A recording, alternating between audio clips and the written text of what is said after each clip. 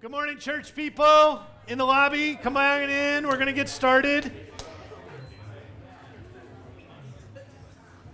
Sometimes the kids sound like they're having way more fun than us, so it's tempting to want to drift over there. And they throw out candy, so maybe if I throw out candy and made you yell. Hey, so just a little side note for the announcements. If you're a guest or visiting or just checking out our church, tonight is like the perfect time to come and get to know some people, rub some shoulders, let your kids run around, eat some food, put some boxes together.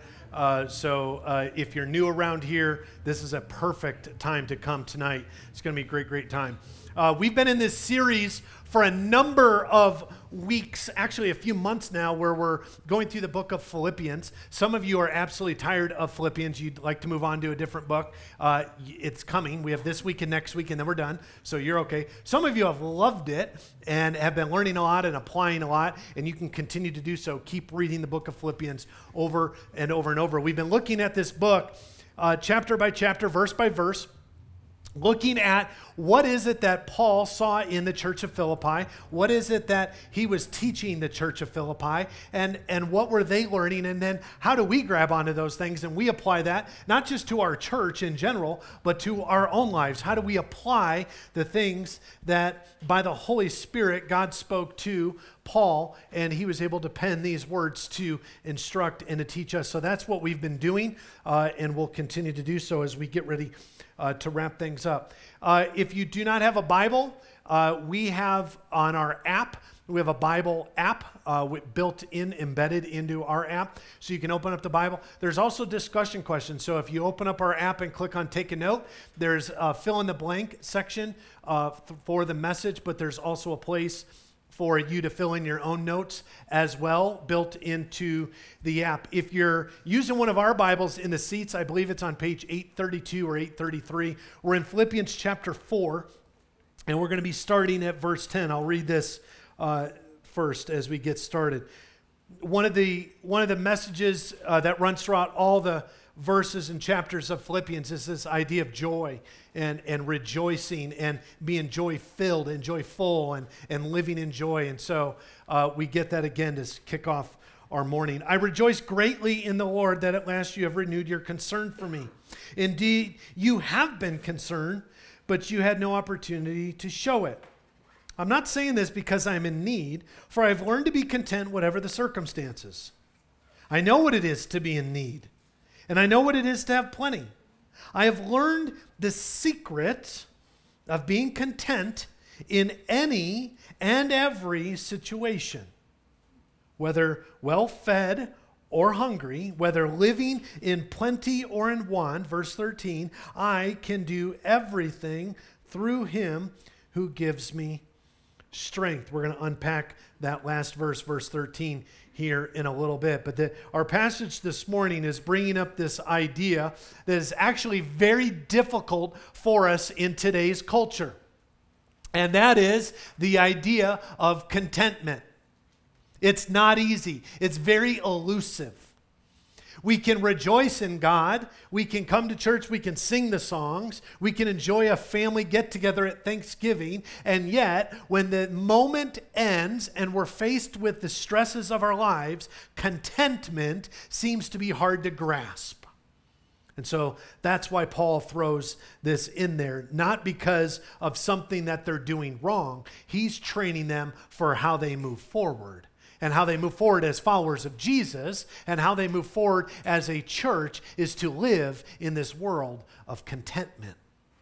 For me, I find contentment at times to be elusive as well. For starters, I cannot be content with just eating one Girl Scout cookie.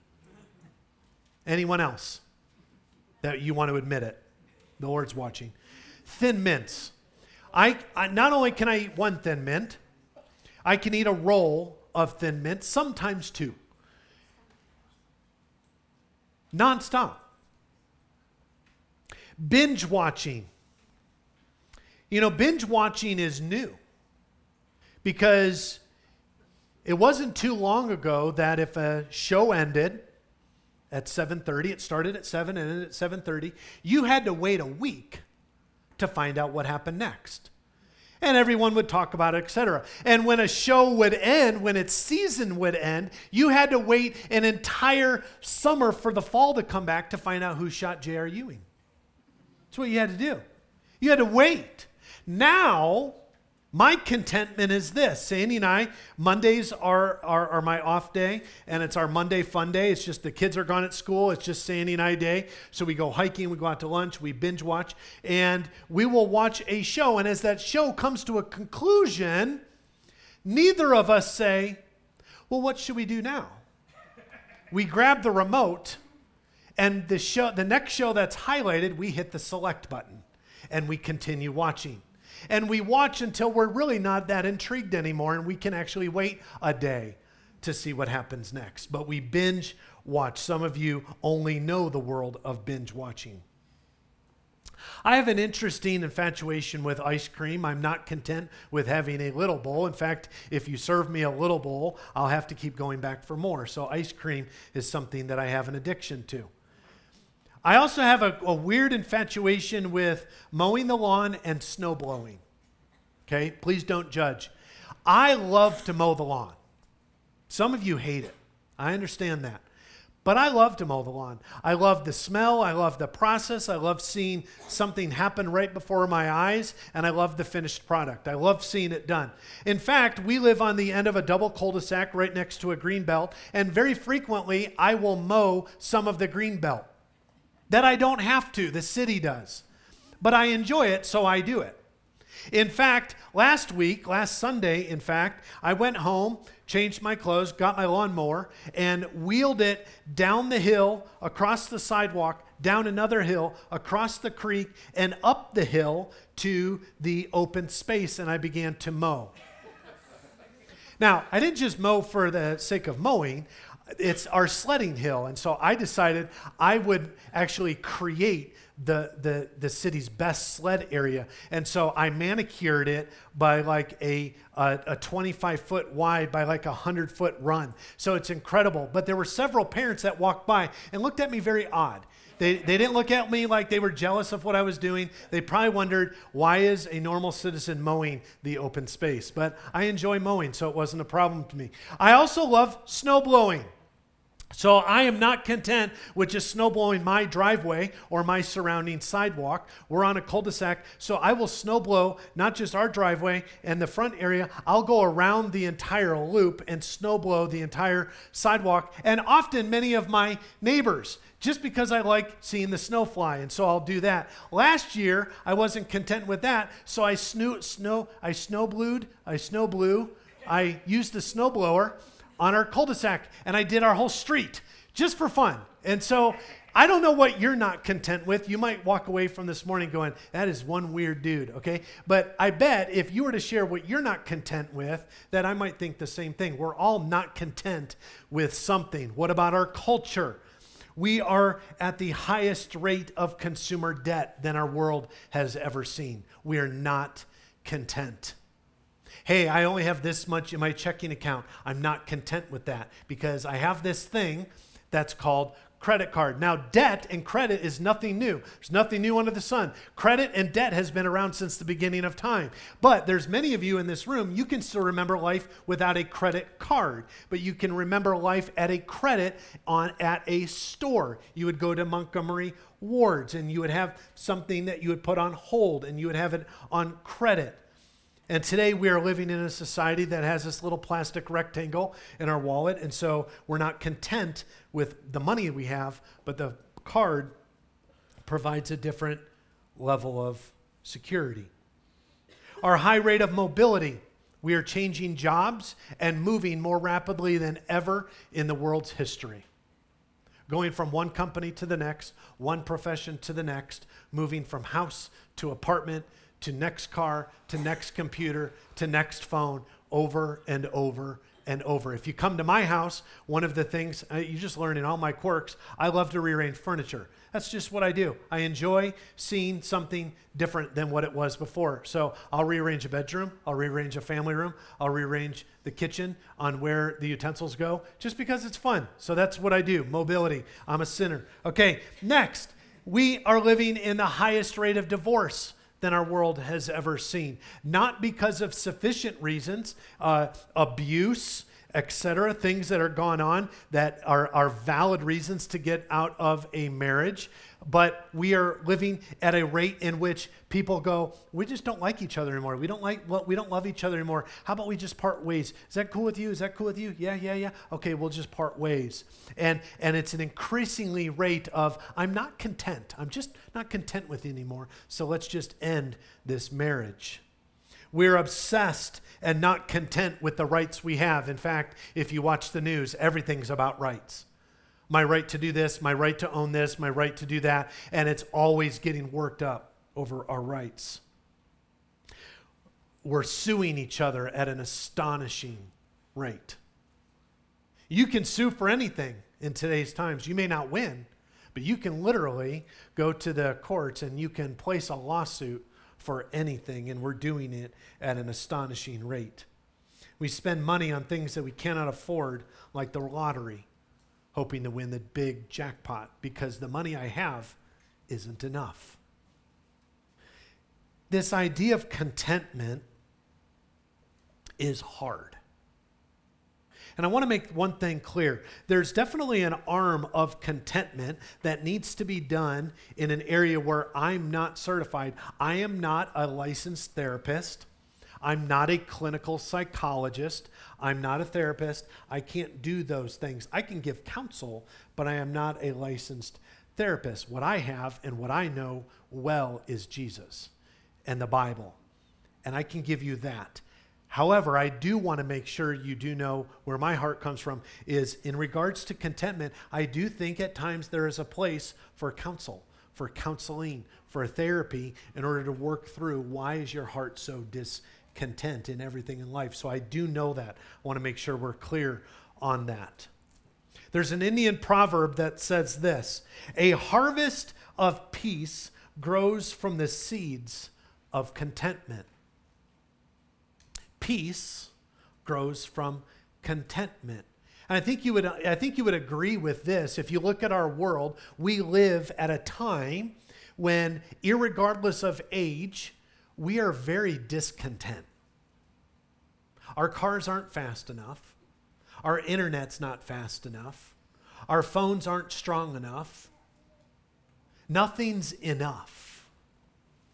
And yet this Indian proverb says a harvest of peace grows from the seeds of contentment. Socrates said, he is richest who is content with the least, for contentment is the wealth of nature. Contentment is something, as a follower of Jesus Christ, we have to wrap our minds around it. Because one of the greatest works of the enemy is to create in your heart discontentment. An unsettled heart.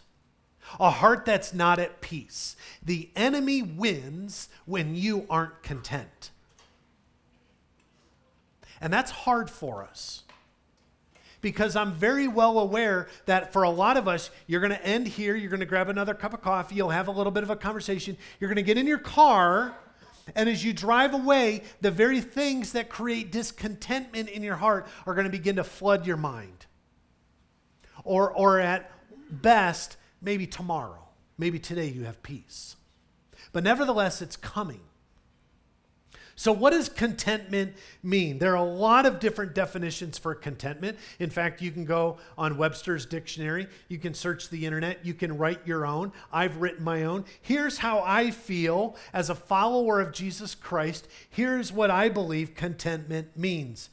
Contentment is an internal consciousness of rest or peace that comes from reconciliation with God and knowing that He governs all that happens to us.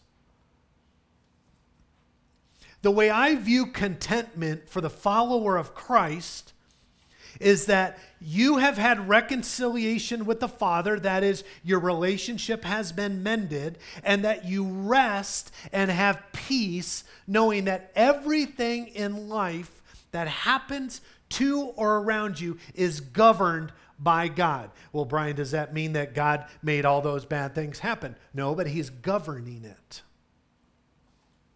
Does that mean the shooting that happened a couple weeks ago in Sutherland, Texas at the Baptist church, that God was involved in that he directed that he gave that order? No, but he's governing in the midst of that. He's present.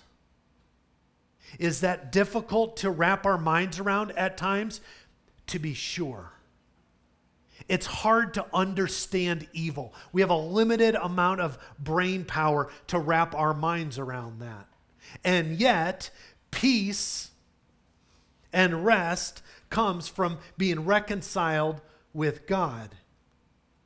So, no matter what happens to us, or no matter what has been said to us, we have an unchanging oath given to us by God that he will not leave us. And better, more than that he won't leave us, he's for you. God is actually for you. And trust me, I get it. It's hard to wrap our minds around that when something bad is happening in life. When you have sorrow, when you have loss, when you have sadness, when you have depression, when you have something yanked from you, it's hard to understand that not only will God never leave me, he's actually for me. But it's truth. And so that's what contentment is. How do we obtain it?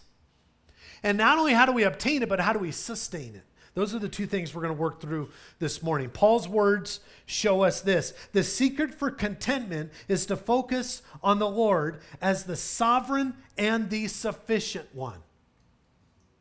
One of the ways that we wrap our minds around and live out contentment is this constant realization and practice that the God who we know and that knows us, he is the sovereign one and he's the sufficient one.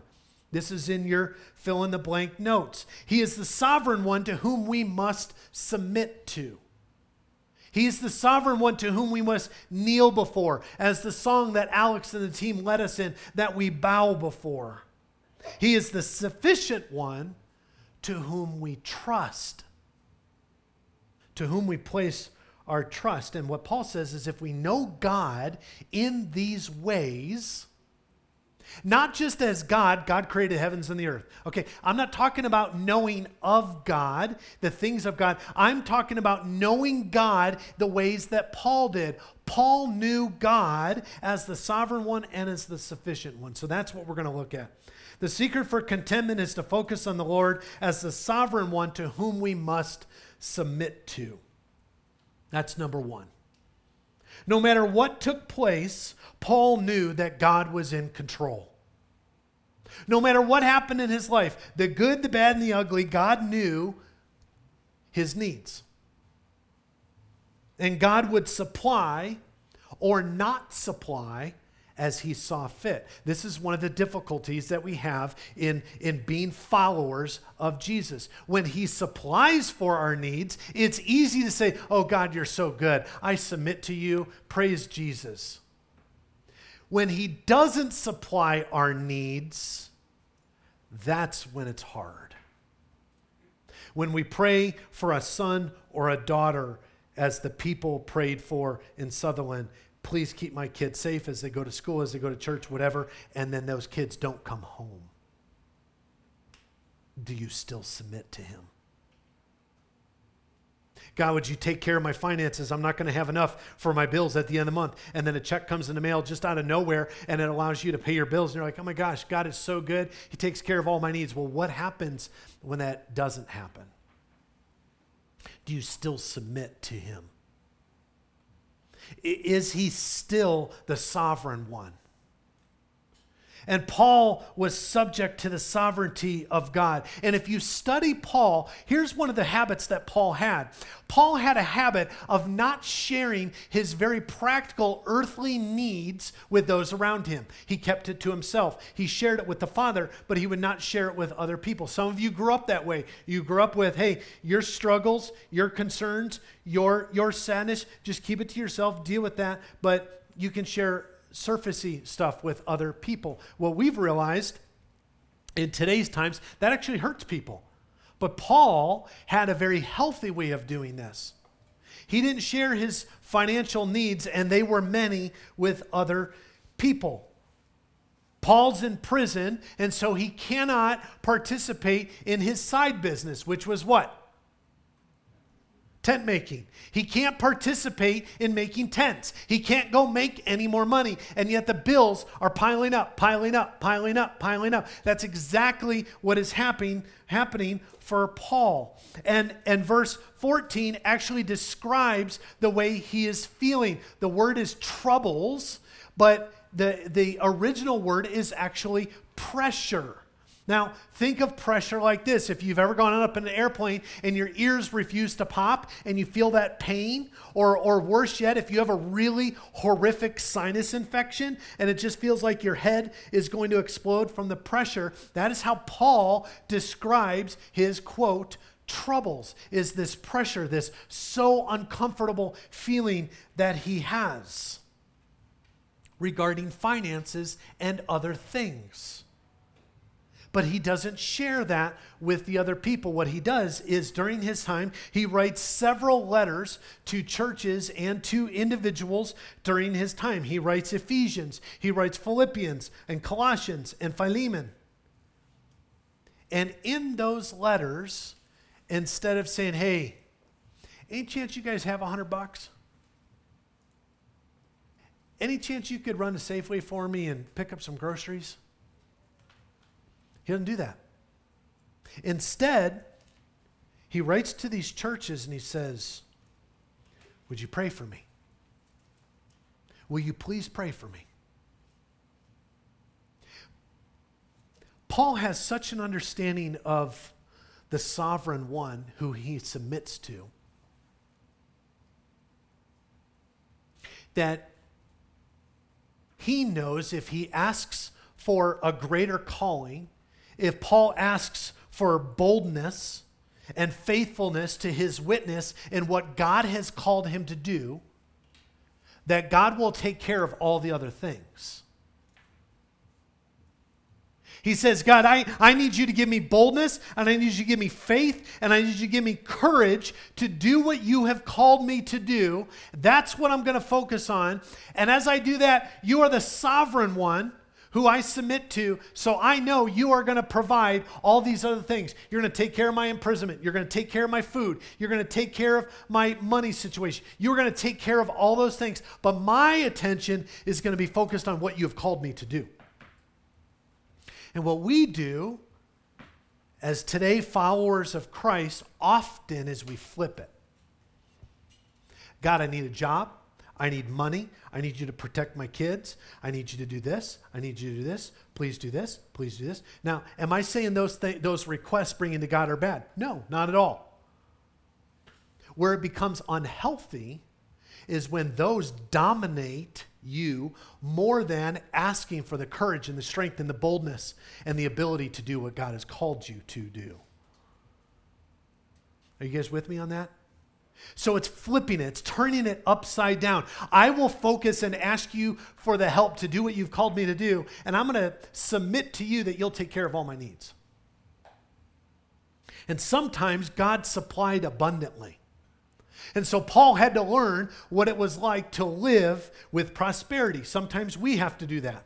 You might not feel like it, but if you're here today and you're listening online, you are some of the most prosperous people ever to walk the planet Earth. Again, you might not feel like it. You go, well, maybe come look at my house. You'll see different. Open my refrigerator. Open my cupboard. I'm telling you right now, if you're here at Rock Creek Church and you're listening to us online, you are some of the most prosperous people ever to step foot on planet Earth. But sometimes God withheld support. And so Paul had to learn how to get along with very little.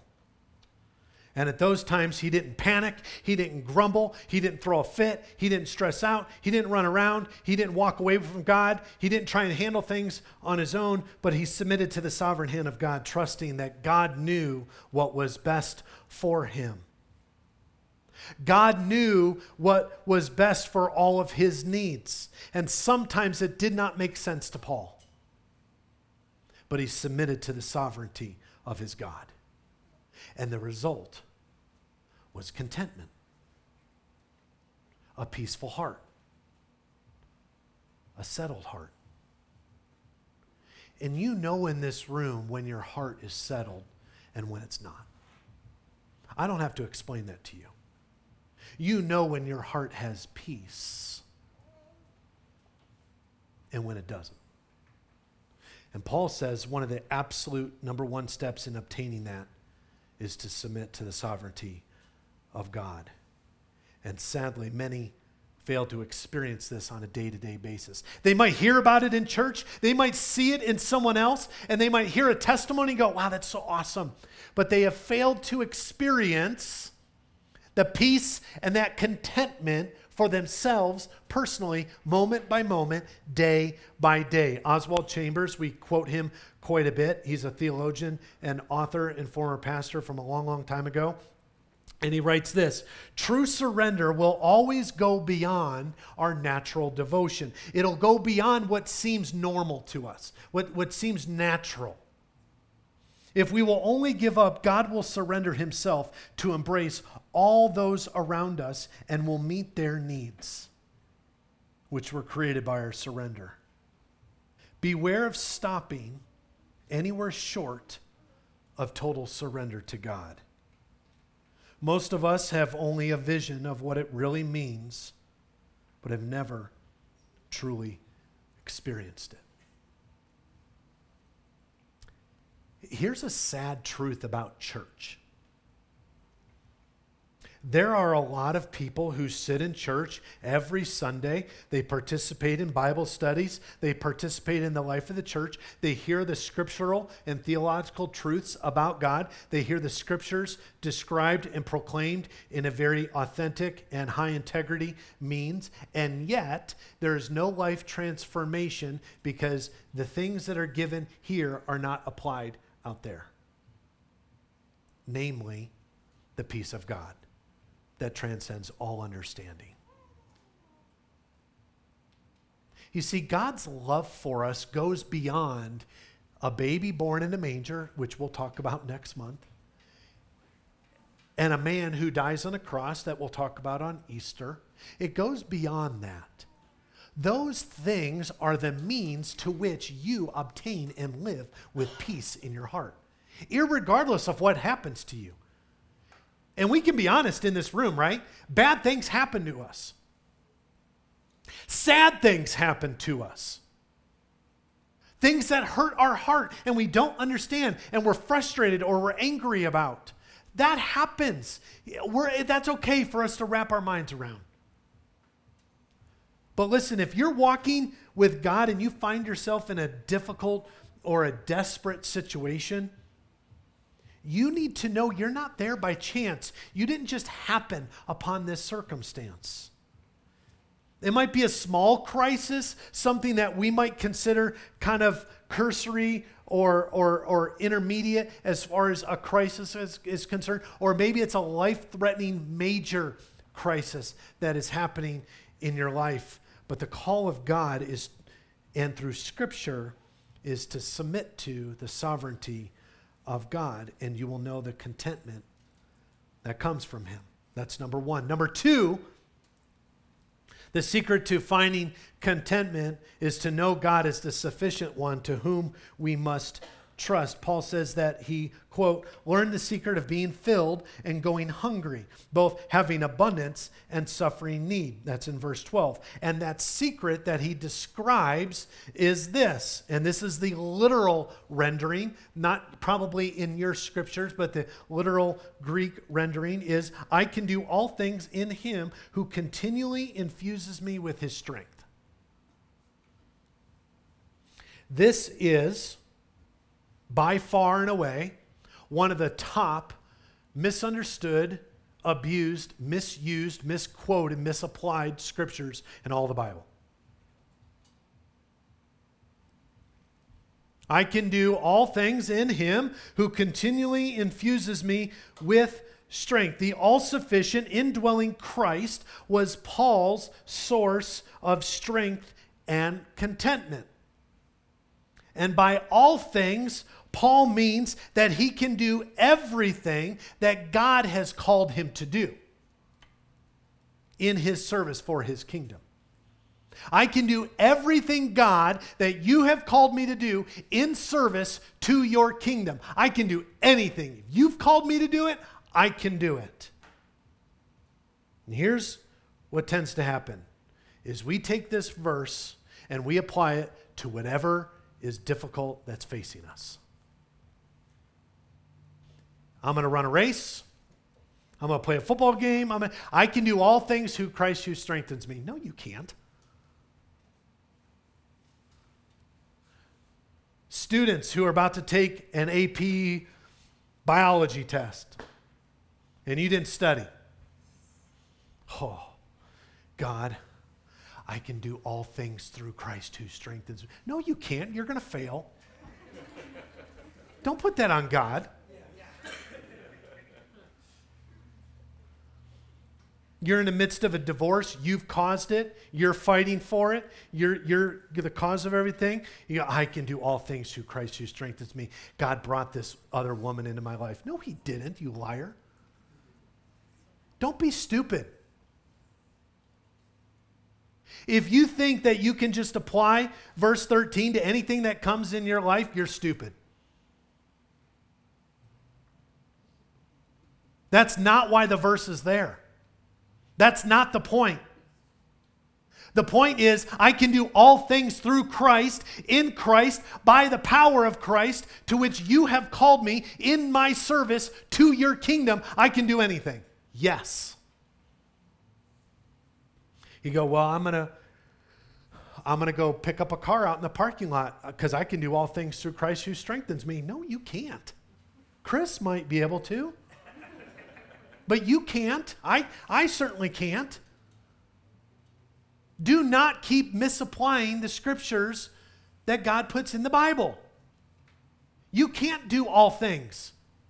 You can do all things that God has called you to. But you can't do all things. You say, well, I want to go. I think going on a missions field is kind of exciting. So I am going to go to the worst place where Christians are being martyred. And I'm going to live for him. And I'm going to be safe because I can do all things for Christ who strengthens me. No, you can't. And you're stupid if you go there unless he's called you. Well, I'm going to go to work tomorrow and I'm going to round up all my coworkers and I'm going to tell them what the Bible says about sin and that they need Jesus. And I will have favor because I can do all things through Christ who strengthens me. Please take video because I'd like to watch. Unless God has called you to do it. And then, yes, you can do all things. Do you understand where this is going? It gets abused so much in the church. It's hanging in people's homes. It's hanging in people's bedrooms. It's at people's work. And yet you say, well, what has God called you to do? And they go, what do you mean? Well, you said you can do all things through Christ who strengthens. What's he called you to do? Well, it's just, I can just live. I can, that. It's important to know what Scripture says. It means that if God has called you to get up and to speak in public, he will provide the courage and the strength and the boldness and the ability to be articulate. He will do it because he has called you. If he has called you to serve behind the scenes and never receive any acknowledgement, never to be on stage, never to be the front person, but he has called you to be the behind the scenes servant, then he will provide you the endurance to keep serving. If he has called you to help finance a huge initiative in the church or in God's kingdom somewhere in the world, he will provide the finances to do it. Do not go home, and none of you have yet, but don't go home, completely empty your checking and savings account, write a check and give it to Rock Creek Church and go, God will provide. I can do all things through Christ who strengthens me. Don't be stupid.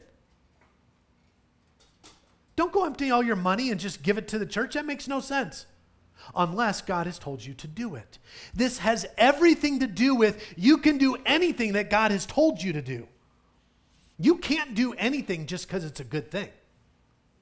Is that connecting? It is so unbelievably important. Because if I can do anything that's good, then why go to church? If I can do anything that's of good value, why do I need Jesus or the Bible? Why do I even need to hear from him? Why don't I just go serve the homeless? I don't need Jesus to serve the homeless. It's a good thing to do.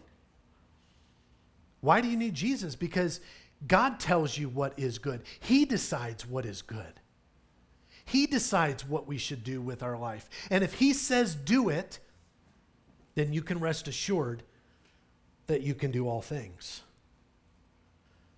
Paul says in 2 Corinthians chapter 9, verse 8, this is one of his all, you, everything, every time, all craziness. But here's what he says. God is able to make all grace abound to you, that always, having all sufficiency in everything, you may have an abundance for every good deed. All that to be said, you can do anything. And God has the power to provide you with what you need to do it. He has limited supply. And contentment is found in that trust. Chris, come on up here. I'm going to ask Chris. Some of you guys know Chris, some of you don't. Chris McDonald, ladies and gentlemen. We baptized Chris and Rebecca this summer. Chris and Rebecca gave their life to the Lord. I've been working and discipling with Chris. We've been spending a lot of time, and I've been watching God do some remarkable things in Chris's life. And I asked him a week or so ago, I'm like, hey, or actually this week, I'm like, hey, can you help me out in the services? He's like, yeah, no sweat. I'm like, I need you at both of those. Yeah, no problem. And he goes, what do I do? I just need you to jump off stage. I'm going to catch you. Like, that's all. I don't need you to do anything else. He's like, okay. And so he left it alone. We were up here on Friday, and we're getting all the Christmas stuff out of the barn and out of the attic. And out of nowhere, he goes, hey, have you ever done this? I go, nope. And he goes, should we rehearse this? And I'm like, no, we're fine. And Chris is still kind of respectful and reverent to me. And you could tell in his eyes, he was like, this isn't wise. But because he appreciates me and respects me, he kept that to himself, probably complained to Rebecca. But I asked him to do that. And what's interesting is I'm going to paint this kind of picture, right? So Chris is going to go back to this box, and he's going to get a running head start. And I'm going to come down here. He's going to jump off the stage, and I'm going to catch him. Okay? That's the plan. This is the splash zone. Okay? Might be blood, might be water. This is the splash zone. Okay? So, in the first service, and if you haven't noticed, Chris's arms are about the size of my thighs, and he's 240 pounds, but look at this. Really? Okay?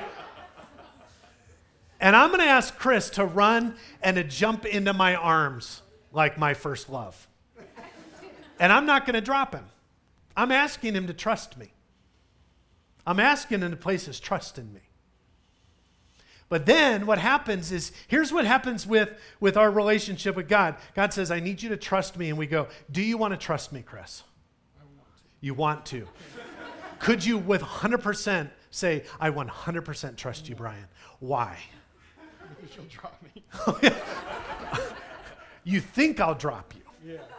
You're pretty sure I'll drop you. Yeah. But you want to trust me. Yes. Does it sound like our relationship with God? Yes.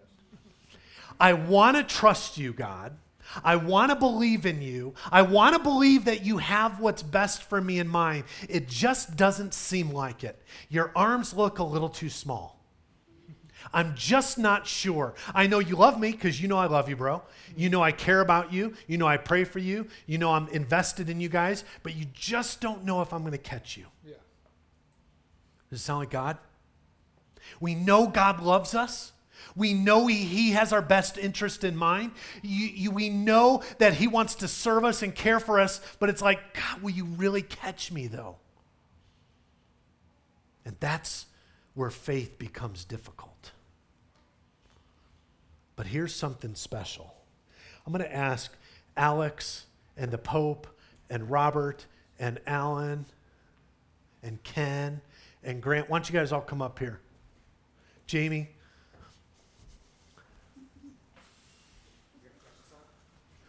I want you guys to line up right here, and I want you to lock arms. I know you're men, just hold each other's hands. You're like, oh my gosh. Jamie, just look good. 2 Corinthians tells us God has the ability and access to more than we could ever wrap our minds around. That his power is bigger than we could ever imagine. The problem is we don't see this. We just see this. Chris, trust me. Yeah. Trust me. I love you, but trust me. And we go, are you sure? Look at your arms. And what God is saying is, you have no idea what I have access to. I can call another 10 guys in this room and several of you ladies, and you will be fine. I got you. What's available to me as your God is more than you can wrap your minds around. I can help you as a parent. I can take care of your finances. I can take care of your purity. I can take care of you getting a spouse someday and who's next. I can take care of you. You've got to trust me. Because I can do anything. I can move a mountain. I can supply a river. I can part the Red Sea. I can do the unthinkable. Everything, all the time, everything, 2 Corinthians says, is available to me at my fingertips. That's what God does. And then he says, trust. And we go, man, I just don't know. I don't know. Bow down a little bit. You know, not bow down, but crouch down a little bit. Bow down, my men. And God says, you just got to trust me. You just got to trust me. Yep. And we go, man, I just don't know. I don't know. And then we fall back. And we're caught. And we're held. You guys are fine. We're held by God for another hour. I'm just kidding. Come on. Thank you, guys. All right, head on down. Here's what's cool about this, friends. You don't know what's available to you. You don't know the warriors that God has appointed to fight for you. You don't realize the resources that are at God's fingertips. And he says, you can trust me because you have no idea how big I am. And the correct balance for this passage is this. I do it. I do the thing. I live life. I serve. I do what God has put on my heart. I have that difficult conversation. I serve in that ministry. I go get supplies for the Operation Christmas Child shoeboxes. I serve at the foster care thing. I have that really hard conversation with that person at work. I do it, but I have constant dependence. Sorry, I'm in your way. I have constant dependence on the power of Christ that indwells in me. This is the secret, friends, that Paul has discovered. This is the secret that he speaks of. I can do anything that he has called me to do because he has unlimited resources. This is why it's so important not to just go rogue on your own. This is why it's so important not just to do what you think is right. Not just to do what you think is good, because you don't want to run the risk of going at it alone. You want to go with God. Because if you go with God, if you go with what he has told you to do, if you go with him in submission and trust, you can do all things. You can do anything. And we see that all throughout the scriptures. And in 1 Corinthians chapter 15, verse 10, this is Paul's Popeye passage. He says, but by the grace of God, I am what I am. And his grace towards me did not prove vain. But I labored even more than all of them, yet not I, but the grace of God with me. The grace of God with me. Friends, the grace of God is so powerful, is so mighty, is so incredible, we can't even fathom it. And in Philippians 4:13, I can do all things through him who gives me strength. The verb is present tense, meaning it was happening as Paul wrote it. It means it's happening right now with you and with me. It means that day by day, moment by moment, situation by situation, I can do all things because of the indwelling power of God that lives in me. I can do anything. I can get through any situation. I can keep my eyes on him. I can do what he's called me to do not because I'm a cool person, because I really know my Bible, because I'm super strong and have superhuman arms. No, because you have the indwelling power of Jesus Christ in you. That's why you can do all things. And Paul is saying that because of his relationship and his union with the King of all kings and the all-sufficient knowledge and saving grace of Christ, that he can do whatever the Lord has called him to do. Anything. Anything. So I'll leave you with two last words of wisdom. First one is from Dr. Seuss. Just tell yourself, ducky, you're rather quite lucky. Just tell yourself, follower of Jesus, you can do anything. Because it's not your strength. It's not your power. It's not your luck. Consider yourself blessed because you are loved by God. And then finally, Paul, I have learned the secret that this world is desperately searching for. Desperately searching for. I have learned the secret of being content in any and every situation. Let's pray together. So God, as we prepare our hearts for worship, would you continue to come beside us and explain what it is to have a heart that just rejoices in you, that just rests in who you are. Thank you for your love. Thank you for your sovereignty. Thank you for your sufficiency. Thank you that it is not about anything else other than you, our King Jesus. And we bow before you and we trust you. In the name of Jesus, would you please stand?